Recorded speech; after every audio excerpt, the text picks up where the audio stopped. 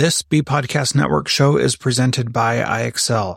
Loved and trusted by more than 1 million teachers, IXL enhances your teaching and takes work off your plate so you can make an even bigger impact on your students. IXL delivers personalized learning across a comprehensive pre-K-12 curriculum, including math, language arts, science, and social studies, and helps you assess student performance through actionable, real-time insights. Strengthen daily instruction, close knowledge gaps quickly, and set every student up for success. Want to bring IXL to your school? Learn more at ixl.com/BE. That's ixl.com/BE. We are proud to partner with MyFlex Learning. MyFlex Learning is a scheduling platform that helps middle and high schools meet the individual needs of all students. Students can easily create and manage time for flex blocks, win time, activity periods, RTI, counselor and teacher appointments, and so much more. Even my favorite, synergy time. And with its built-in accountability tool and reporting features, MyFlex Learning solves your challenges around getting kids where they need to be and understanding how flex time is spent. Make flex time work for you. Visit myflexlearning.com/BE to learn more and receive $500 off your first year. That's myflexlearning.com/BE.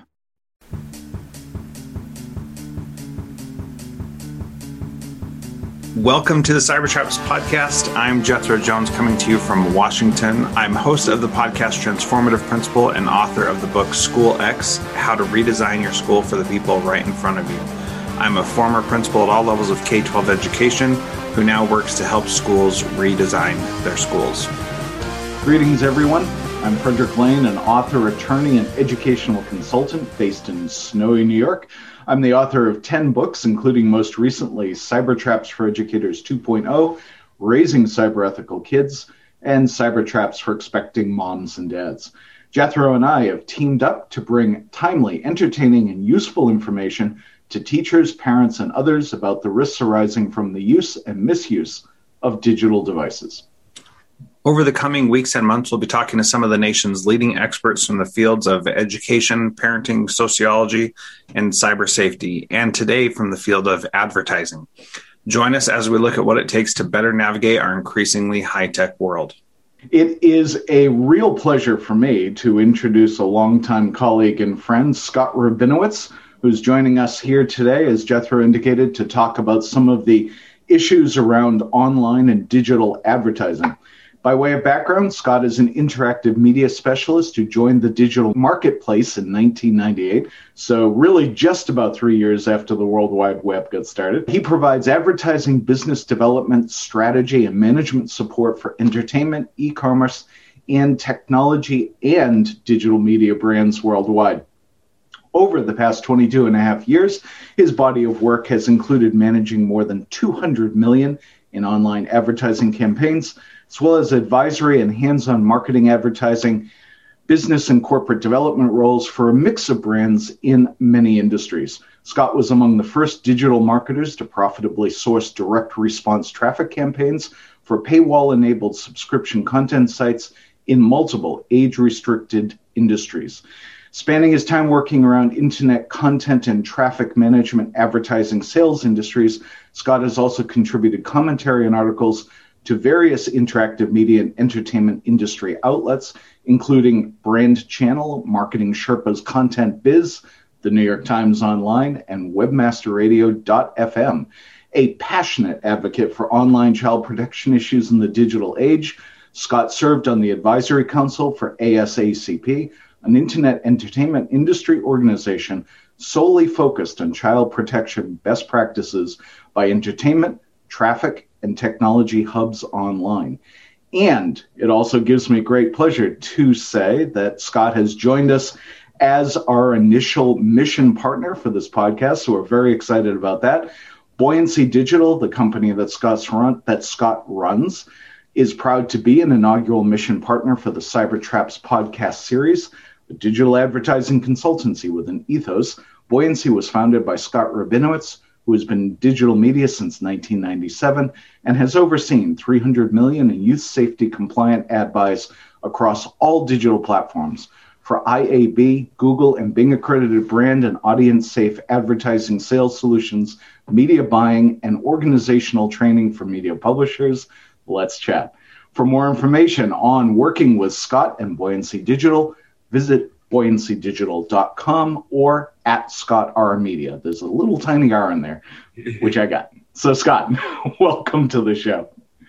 Thank you, Fred. Good morning. And good morning, Jethro. Thank you both for having me as a guest on Cybertraps. I'm honored both to contribute to the evolution of Cybertraps, which is an amazing collection of information that casts a much wider net in terms of the folks that I think need to be concerned about the well-being of youth in the digital age. A couple of years back, no one would have even thought necessarily to include deeper subject matter beyond these stranger danger elements and staying away from things that are salacious. And at this point, it's just as critical. I'm admittedly biased because I'm both a father and also a proud member of the advertising industry. Without question, there's been a big sea change across the last two generations of folks that have grown up with digital, and being able to understand and identify what is and is not advertising in context is actually as critical for a single-digit elementary school-age child as it is for an adult to avoid everything from scamming and phishing traps to even just inappropriate manipulation of your shopping behaviors and how you spend your time online.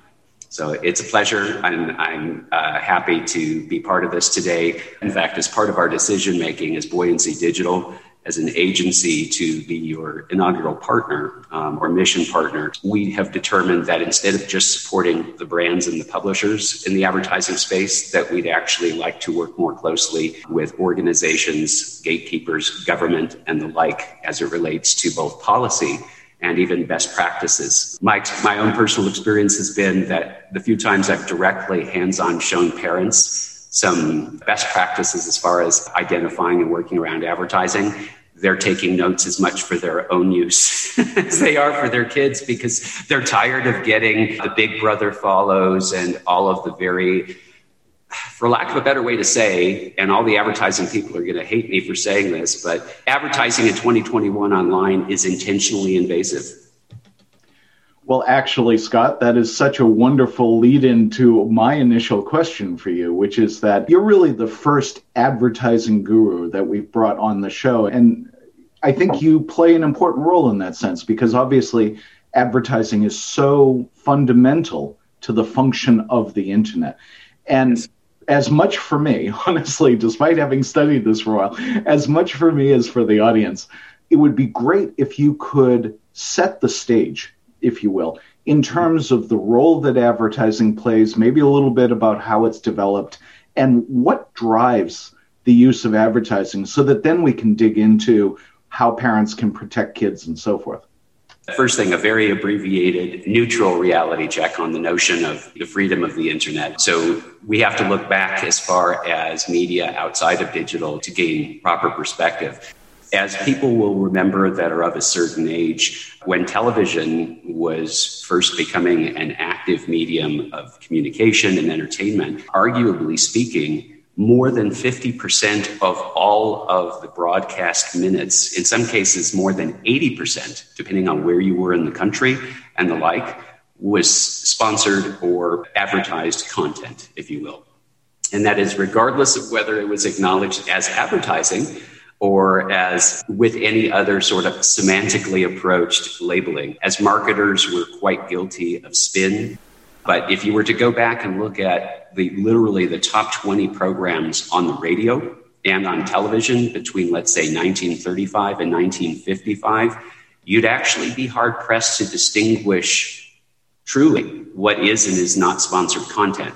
But what it came down to, and as it pertained to the internet, is at the end of the day, content is either supported categorically speaking. There are many iterations, but at the broadest level, in order for you and I to enjoy content on the internet, much as we would on broadcast linear television, either we are paying for access to said content directly, so thus we are inside of a paywall and paying for the privilege of the content and even for the privilege of keeping the ads out if the media provider allows for it, or regardless of how it looks, how it's presented on screen, whether it's obvious, deceptive, or otherwise. In effect, it's either ad-supported or paywall at the most crude hierarchical level as to all content. In effect, if the internet did not have advertising behind it, in fact, I would argue that some of the most popular sites that we pull entertainment and information from as individuals, as professionals and otherwise, if we had...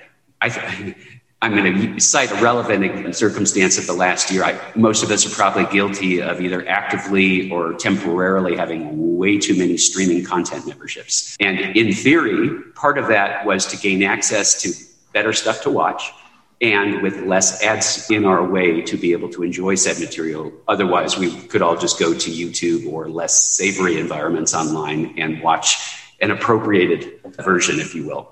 In effect, by following that primordial guideline of either being advertising, sponsorship, or otherwise third-party supported or first-party supported, it's left actually very little room, so to speak, unless a broadcast medium and a particular publisher or a brand has the ability to directly charge you or monetize the audience in one form or another.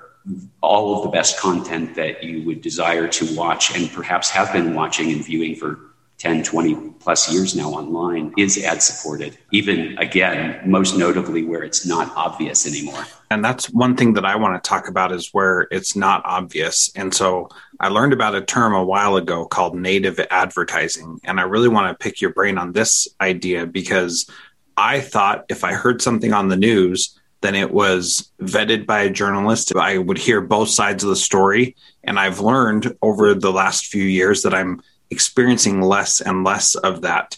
And so talk about what native advertising is and where we see that and how we can tell whether or not it's an advertisement or an actual objective piece of information. Absolutely. The backstory as to why there is now native advertising and why it has almost crusader-like support from traditional corners of media like Madison Avenue that's been rebuilding itself. 15 years ago, the Gray Lady, the New York Times, they didn't want to even have conversations about paywalls. It was a begrudging, why are you pushing us forward, et cetera, and now it's a matter of survival. Like with all things, though, advertising was actually taken ridiculously out of hand by those that could exploit it. And that's not just the brands that wanted to sell things to the general public. That's also the media sellers and the platforms. If you're an individual website or a content network or a social media platform or any other aggregator, bringing in and retaining the major sponsor ultimately has required deeper and deeper creativity. The ultimate transition as to why native advertising, and we'll define that for practical purposes as advertising. I'm going to give you two definitions. The real definition, from my point of view, without the spin, is advertising that is willfully intended to either defeat ad blockers and or give the impression to the reader that it is content. So by definition, native advertising is deception. And I apologize again to my peers. And for the record, I have bought and sold native advertising.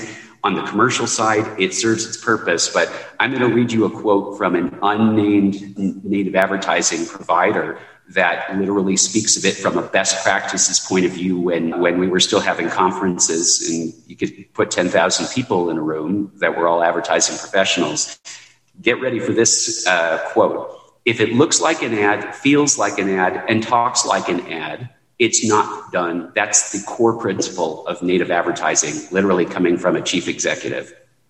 Wow. And as it relates, let's unpack that for a second. That's literally the overt, and that's exactly it. Native was created as an ad format, a physical, visible, whether it be box, we'll use the most basic of concepts here, how does it look on screen or on your device? And for many years, the Interactive Advertising Bureau, or IAB for short, standardized what banner sizes or ad sizes looked like. No matter where you went on the internet, that leaderboard or banner at the top of the page was either going to be 728 by 90 pixels or 468 by 60, but it was standardized no matter who the brand was, what the content was, what the financial arrangement was.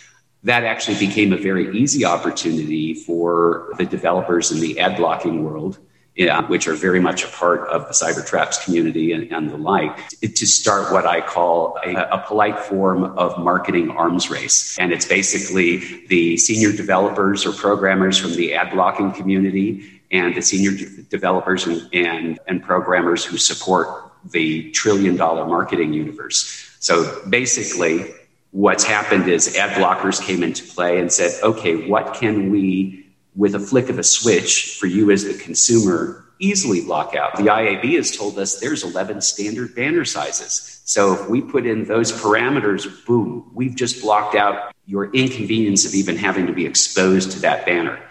What that's also done, though, or what that did at the time when that race or arms race of sorts was starting, is, as you might imagine, it was economically damaging to the publishers, to the people that are actually providing the content that you learn from or enjoy for entertainment purposes. And hence, truly, why I refer to it as an arms race. It was literally the ad blockers announced we've now blocked this additional format. That was literally waving the red flag in front of the most talented technical people in the world to defeat said block by coming up with a format that could still be displayed. That cat and mouse type of arrangement of ad blocking and thus the evolution of native, or to keep it as simple as possible, we'll call it non-standard ads. And by non-standard, how they look to you, the end user or consumer. And that doesn't matter since you guys have worked with all platforms, which I appreciate and is the overarching concern here. There are ad formats, whether they are text, whether they are graphical, or even less obvious. Somebody could sponsor a page, a web page, a social media fan page, or a brand page on any platform. And even by virtue of having a non-clickable ad presence, just having their name in the background and the watermark very prominently all over the page, etc., that's still native content, though, because that's, by definition, you didn't voluntarily agree to engage that content, especially if you are a wise, progressive end user and a parent, and most likely, as is the case in many households, you probably have ad blockers. It's an easy way to operate by having it on default. But as a result, native advertising, as one last bit here, just for a visual reference, could literally be any physical shape in the aesthetic sense of shape. So if it looks like an ink splat, where you couldn't even measure it correctly unless you went around the grooves, etc., ad blocking software is not going to pick that up immediately, and maybe not for a while yet. All of a sudden, the Huffington Post now has an ink spot ad unit, and it's prominent for 3 weeks, 5 weeks, a couple of months, or whatever. It's not even necessarily because that design was what the brand wanted or the client wanted. It's because that was actually the most compatible native format that would not be deflected by advertising protection. I was watching a movie on Disney Plus the other day, and I saw a little thing that popped up at the beginning that said, this movie contains product placement. And so that's another form, like you were talking about, of native advertising. Yes. And I didn't think immediately what products were being placed, but then as I watched, I could see which products were product placement. For example, the cars are a specific type and the heroes drive specific cars. And so it's easy to tell that must be the product placement, for example. So how prevalent is this non-standard or native advertising? And especially how prominent is it in places that we feel like we should already trust, like a news organization or something like that. Putting product placement in movies, I get that. That's not as offensive.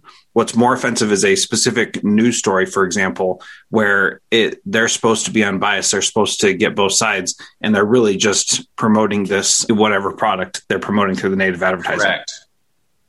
And before native, for the record, there was another wonderfully spun term called advertorial. It has a nice warm, refreshing sound to it and whatnot. And yet, to anybody with journalistic integrity, it's, even if they have to eat, their intellectual soul knows that it's blasphemy.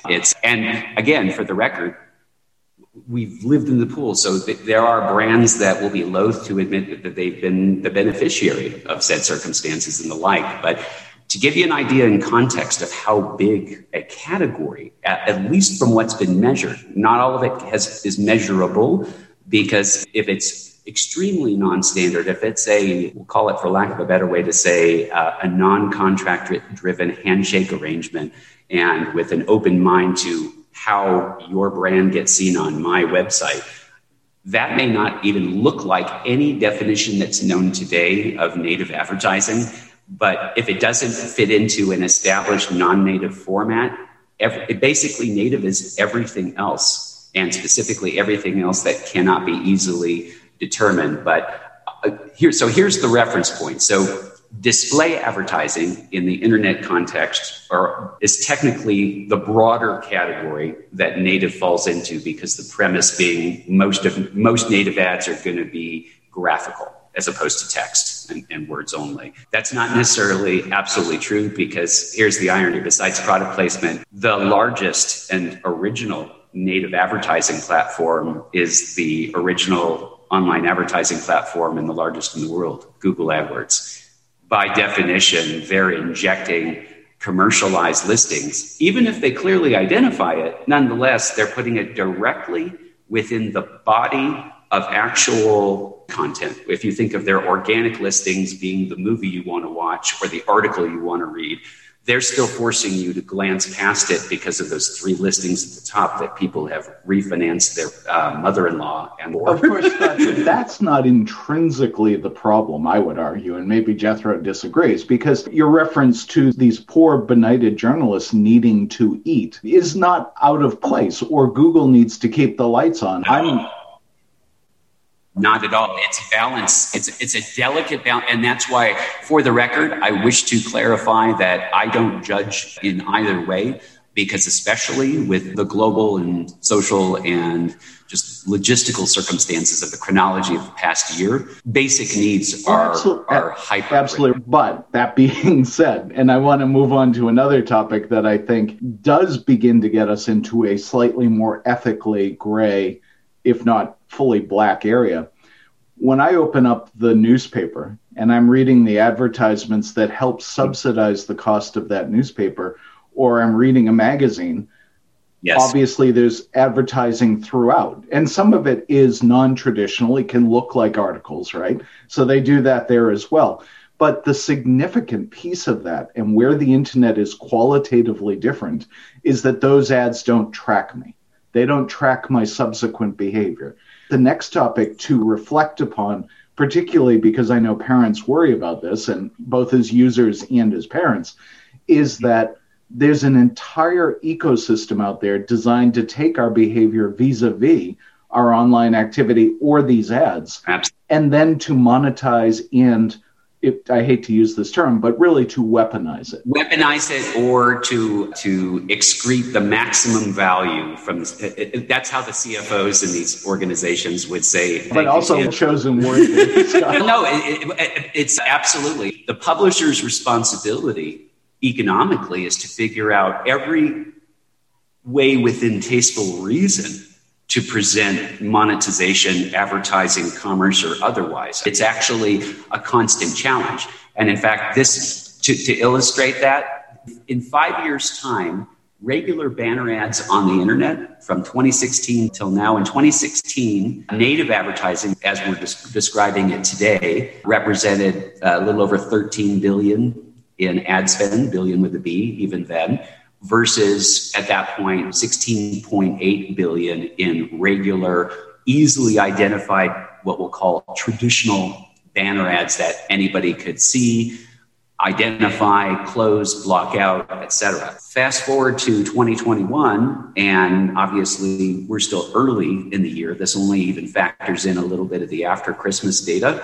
roundup. Native went from 16.8 billion to 36.3 billion. So in 5 years' time, the amount of revenue that the entire ecosystem of data-driven advertising, which is that element, as you've mentioned, for us to dig into, it's literally doubled. And I'm going to present a super quick, as you say, we have to look at it from both ends and whatnot. There are those that say it's insidious if the ad publishers and the ad networks did anything at all costs, so to speak, to increase the revenue to that level. But as you said before, some of that was born of necessity. So if I'm consulting with, let's say, the Huffington Post, I have not, but if I were to be working with their advertising sales team and their revenue team, I'd literally be looking at every millimeter of real estate on the website, on the social pages, on the mobile apps, literally on any digital presence or touch point, because any digital presence or touch point, whether with or without a click-through being involved or required, can be a transport mechanism to deliver an ad.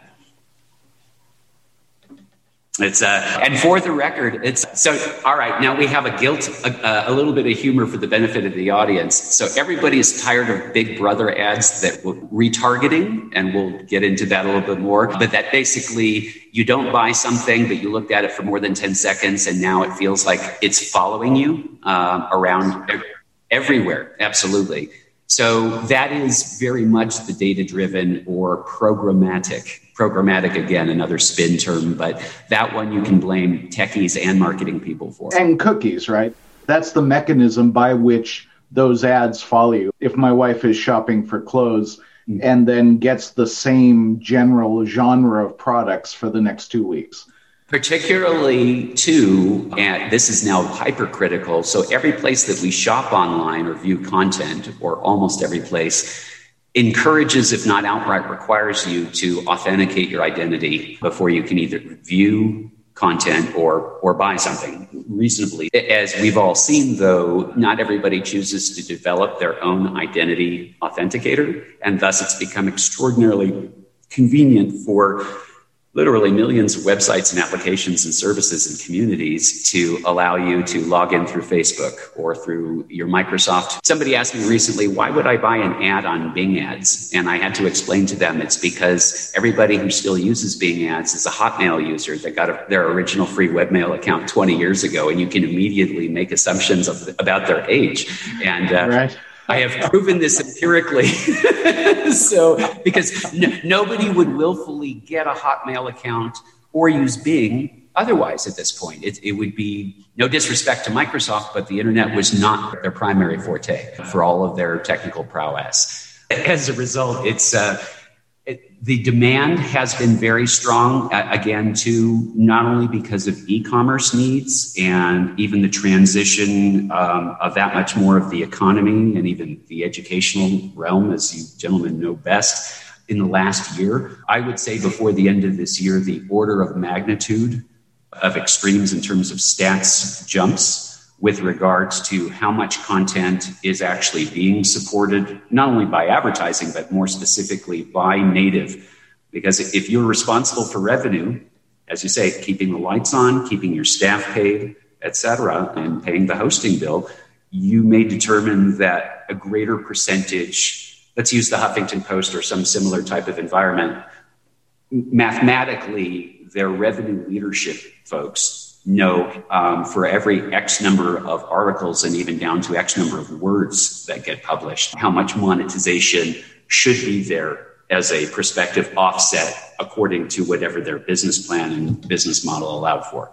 Some of it's rational, some of it is way out there, but everyone's got a view of their value, of course. Well, I think what's fascinating about this, Scott, And we really could get into the weeds here, which probably is not super helpful. But it is absolutely fascinating to me, the relationship between data and programming and user interface and user behavior.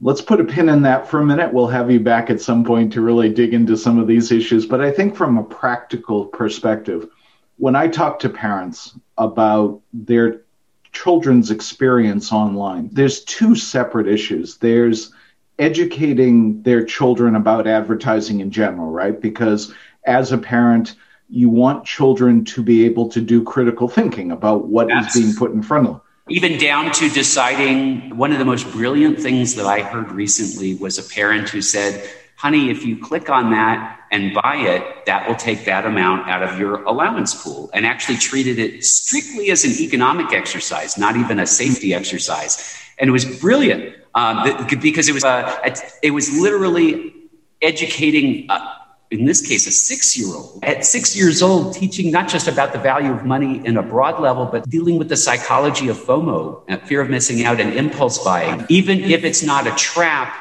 nonetheless, though, if you buy everything that gets put in front of you, the economic lesson of rationing and then deciding what's more important, are you saving up for the bicycle, or did you really want that bedazzler kit for your fingernails that got shown on Instagram because they know that you look at bedazzled pictures? Let me bring in my own personal experience that happened just last week, where my son was playing Minecraft, and that was not a paid endorsement, but it is a fun game.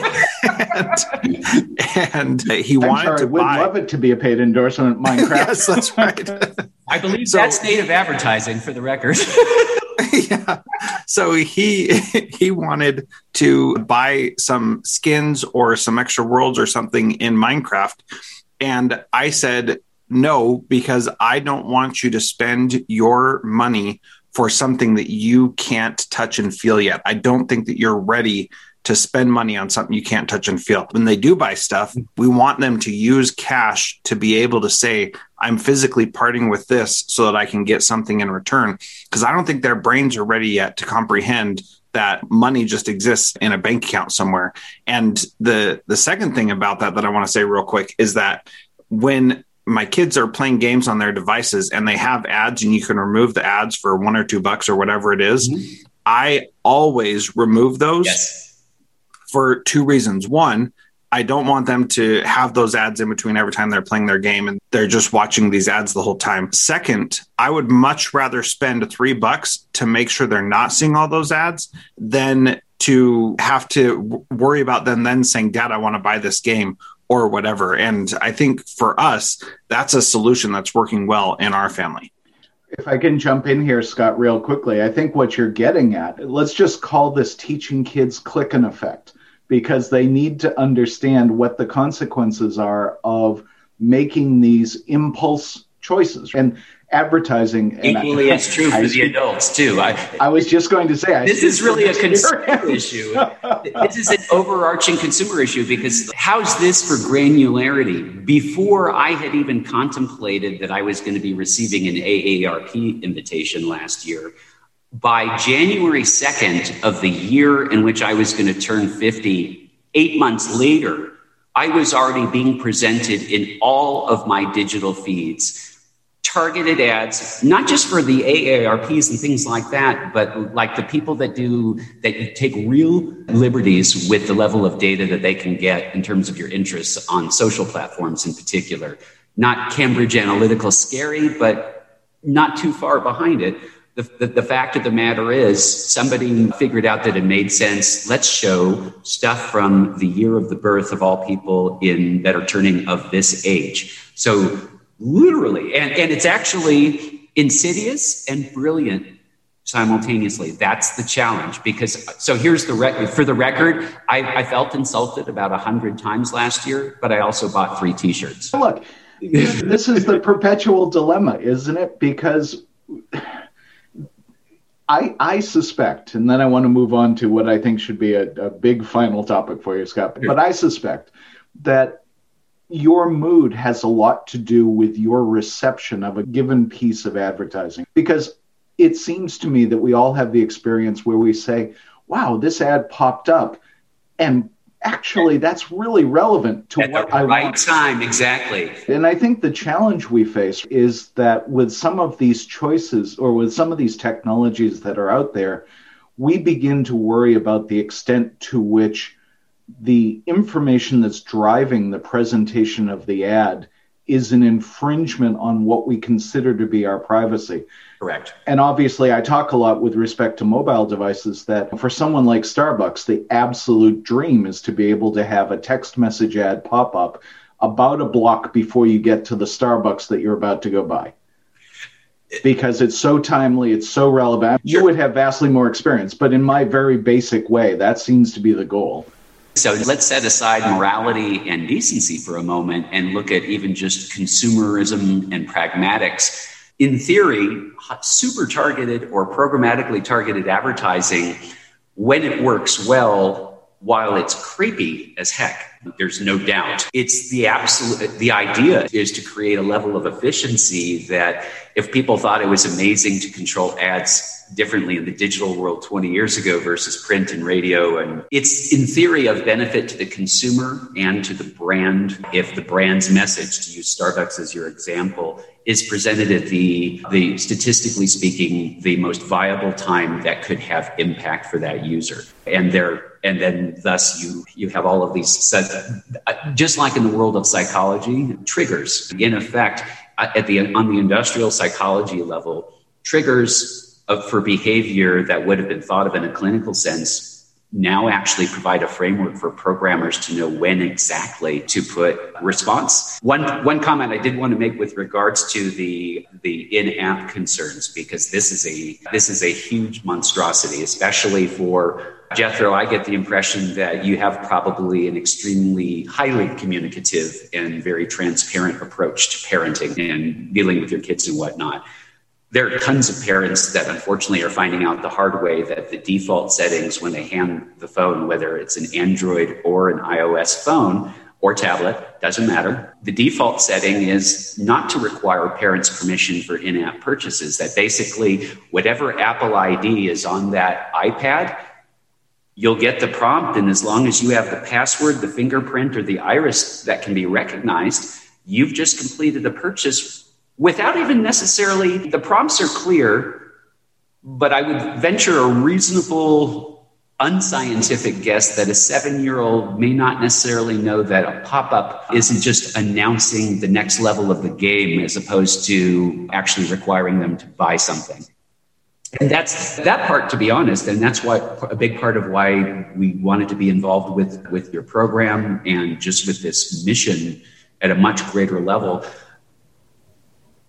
Like I begrudgingly admitted, I don't want to be followed all over the internet by that pair of pants I didn't buy. But yet at the same time, if I must be shown an ad, taking the child consideration out of it and that security piece of it, as a consumer, I'd rather be pestered with something that, at least statistically, I've demonstrated some interest in, as opposed to the generation like where Fred and I first started working together. The realm literally was the opposite. It was blind advertising. And that was the term, even if not entirely correct or politically correct and sensitive, as it implied the ad could literally and would literally have nothing to do with what was behind door number one. And that's actually tremendously worse than what we're dealing with today, even though different problems that are unique to today, because there were, thank God we didn't have in-app purchases 20 years ago when it was only our 10-year-olds that knew how to use a PC.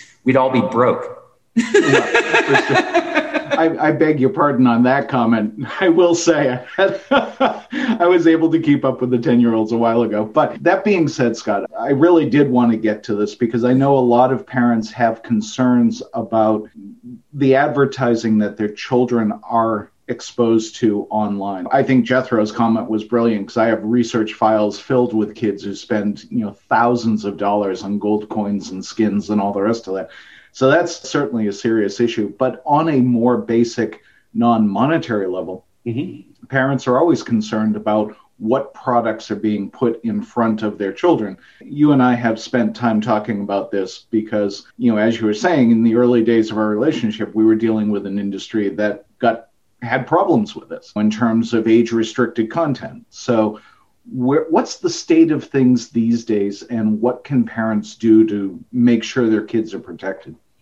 So the good news, at least with major brands, whether they be advertising industry providers and throughput brands or the actual brands that are trying to advertise to you, beyond just the IAB, the Interactive Ad Bureau, there are a number of both self-regulatory organizations, and there have been a number of actually voluntary professional practices that have been put into place, not too dissimilar from experiences we had many years back, but at a much larger scale across the entire mainstream advertising ecosystem. For example, and most notably, much the same way that parents have the ability to set parental controls with their children's device's operating system, the web browsers, and other individual components and the like, at the operating system level, as well as other kind of central hierarchical positions of control of how you function digitally, there is the ability to... So a takeaway item for sure is, if basically for parents and educators that are not already deeply ensconced in ad blocker, I'd say that is step one without question, because while not perfect, especially as it relates to some of the native ads and some of the less conventional things,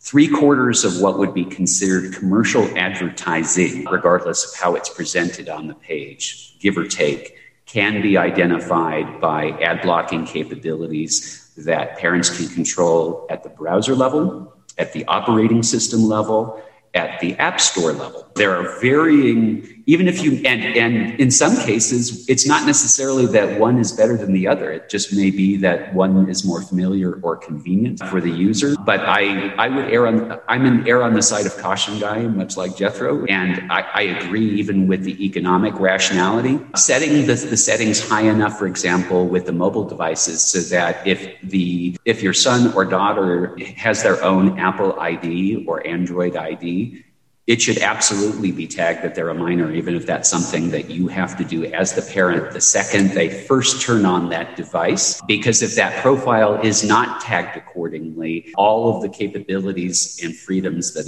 an adult user that pays the bill would have exist, both for financial protection as well as responsibility, as well as content safety.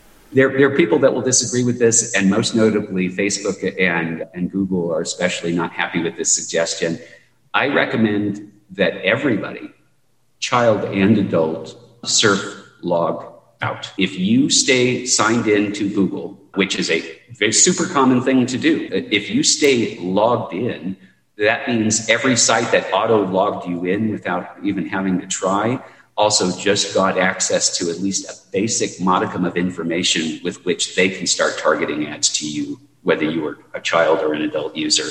So just even at root, and not all ad blockers are created equal, but if at root, if you were to enable at high setting ad blocking capability at the highest hierarchy level up that your computing device allows for as a parent, one, and then two, when your children, as well as yourselves, if you are using free services, freemium services, everything has a cost, as we all agree today. But nonetheless, though, staying logged into Google or Facebook enables even more sophisticated and granular targeting.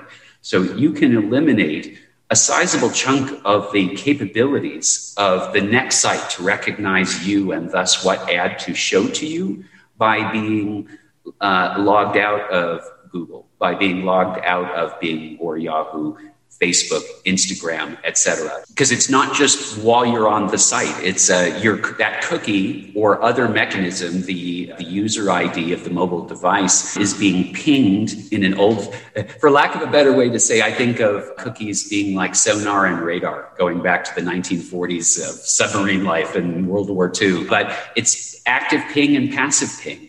And if you disable the ability to be pinged even somewhat, you're already miles ahead of the average consumer who is being both overly bombarded with way too much advertising too much that is personalized. And then most significantly, as it relates to the risks with kids, until there's a good procedural mindset in place, the economic risks, as you say, and as you are both well aware, there are too many one-click or semi-authenticated ways to spend entirely too much money for impulse reasons by a human being on the internet. That's a super quick aside on that one. So last year, here in the state of Colorado, I could tell that the ad industry was suffering because sportsbook, which is for adults only, of course, betting, which has been a contentious issue as to how legal it should be at all, even at the national level, but it's been decided by the states and rolled out by the states. I swear to gosh that I have seen, and I'll leave the names of the innocent out of the picture because they're just doing what they're being allowed to do. But the last year, quite literally within a month of the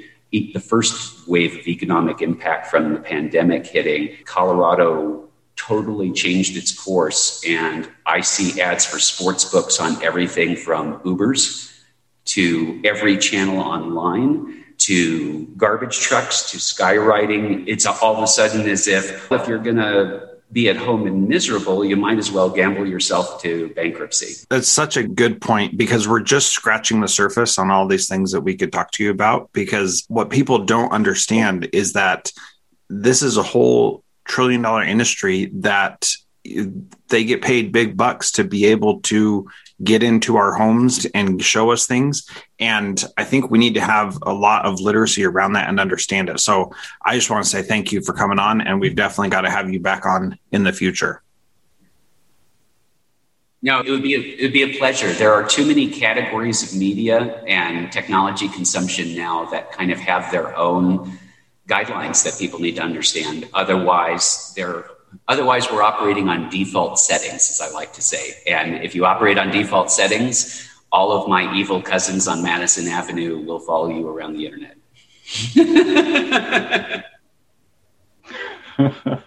And on that cheerful note, Scott, thank you. This has been wildly educational, and it's always fun to talk with you.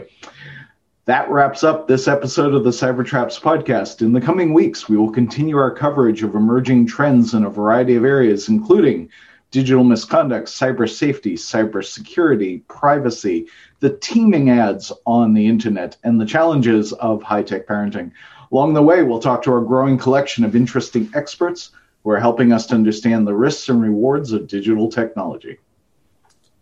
You can find the Cybertraps podcast on all your favorite podcast apps, and we hope that you'll share the show with your friends and colleagues and reach out to us if you have questions or topic suggestions. If you'd like to follow us on Twitter, I'm at Jethro Jones, and Fred is at Cybertraps. And on LinkedIn, Scott is at Scott R Media. If you're still listening, you must have enjoyed this podcast, so please leave us a 5-star rating and review in your podcast service. We appreciate having you in our audience and look forward to having you join us for our next episode.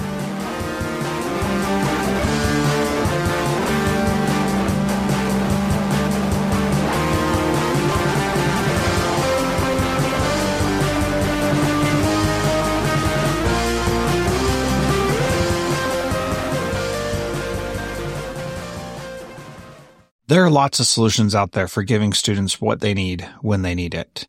But when do they actually do all of those things? You need flexible time. When added into your master schedule, Flex Time enables students to get extra help or intervention, meet with teachers, make up work, get physical exercise, and try new enrichment offerings.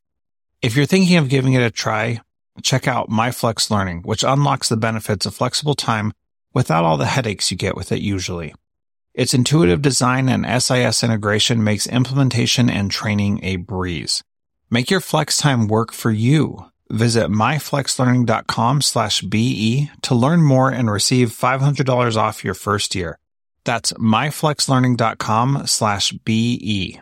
Do you want to save time on prep work, increase student achievement for all of your students, reliably meet Tier 1 standards? You can do it all, but don't waste another minute. Head straight to IXL.com/B to learn how IXL's research-proven teaching and learning platform can help you achieve these goals. That's IXL.com/BE.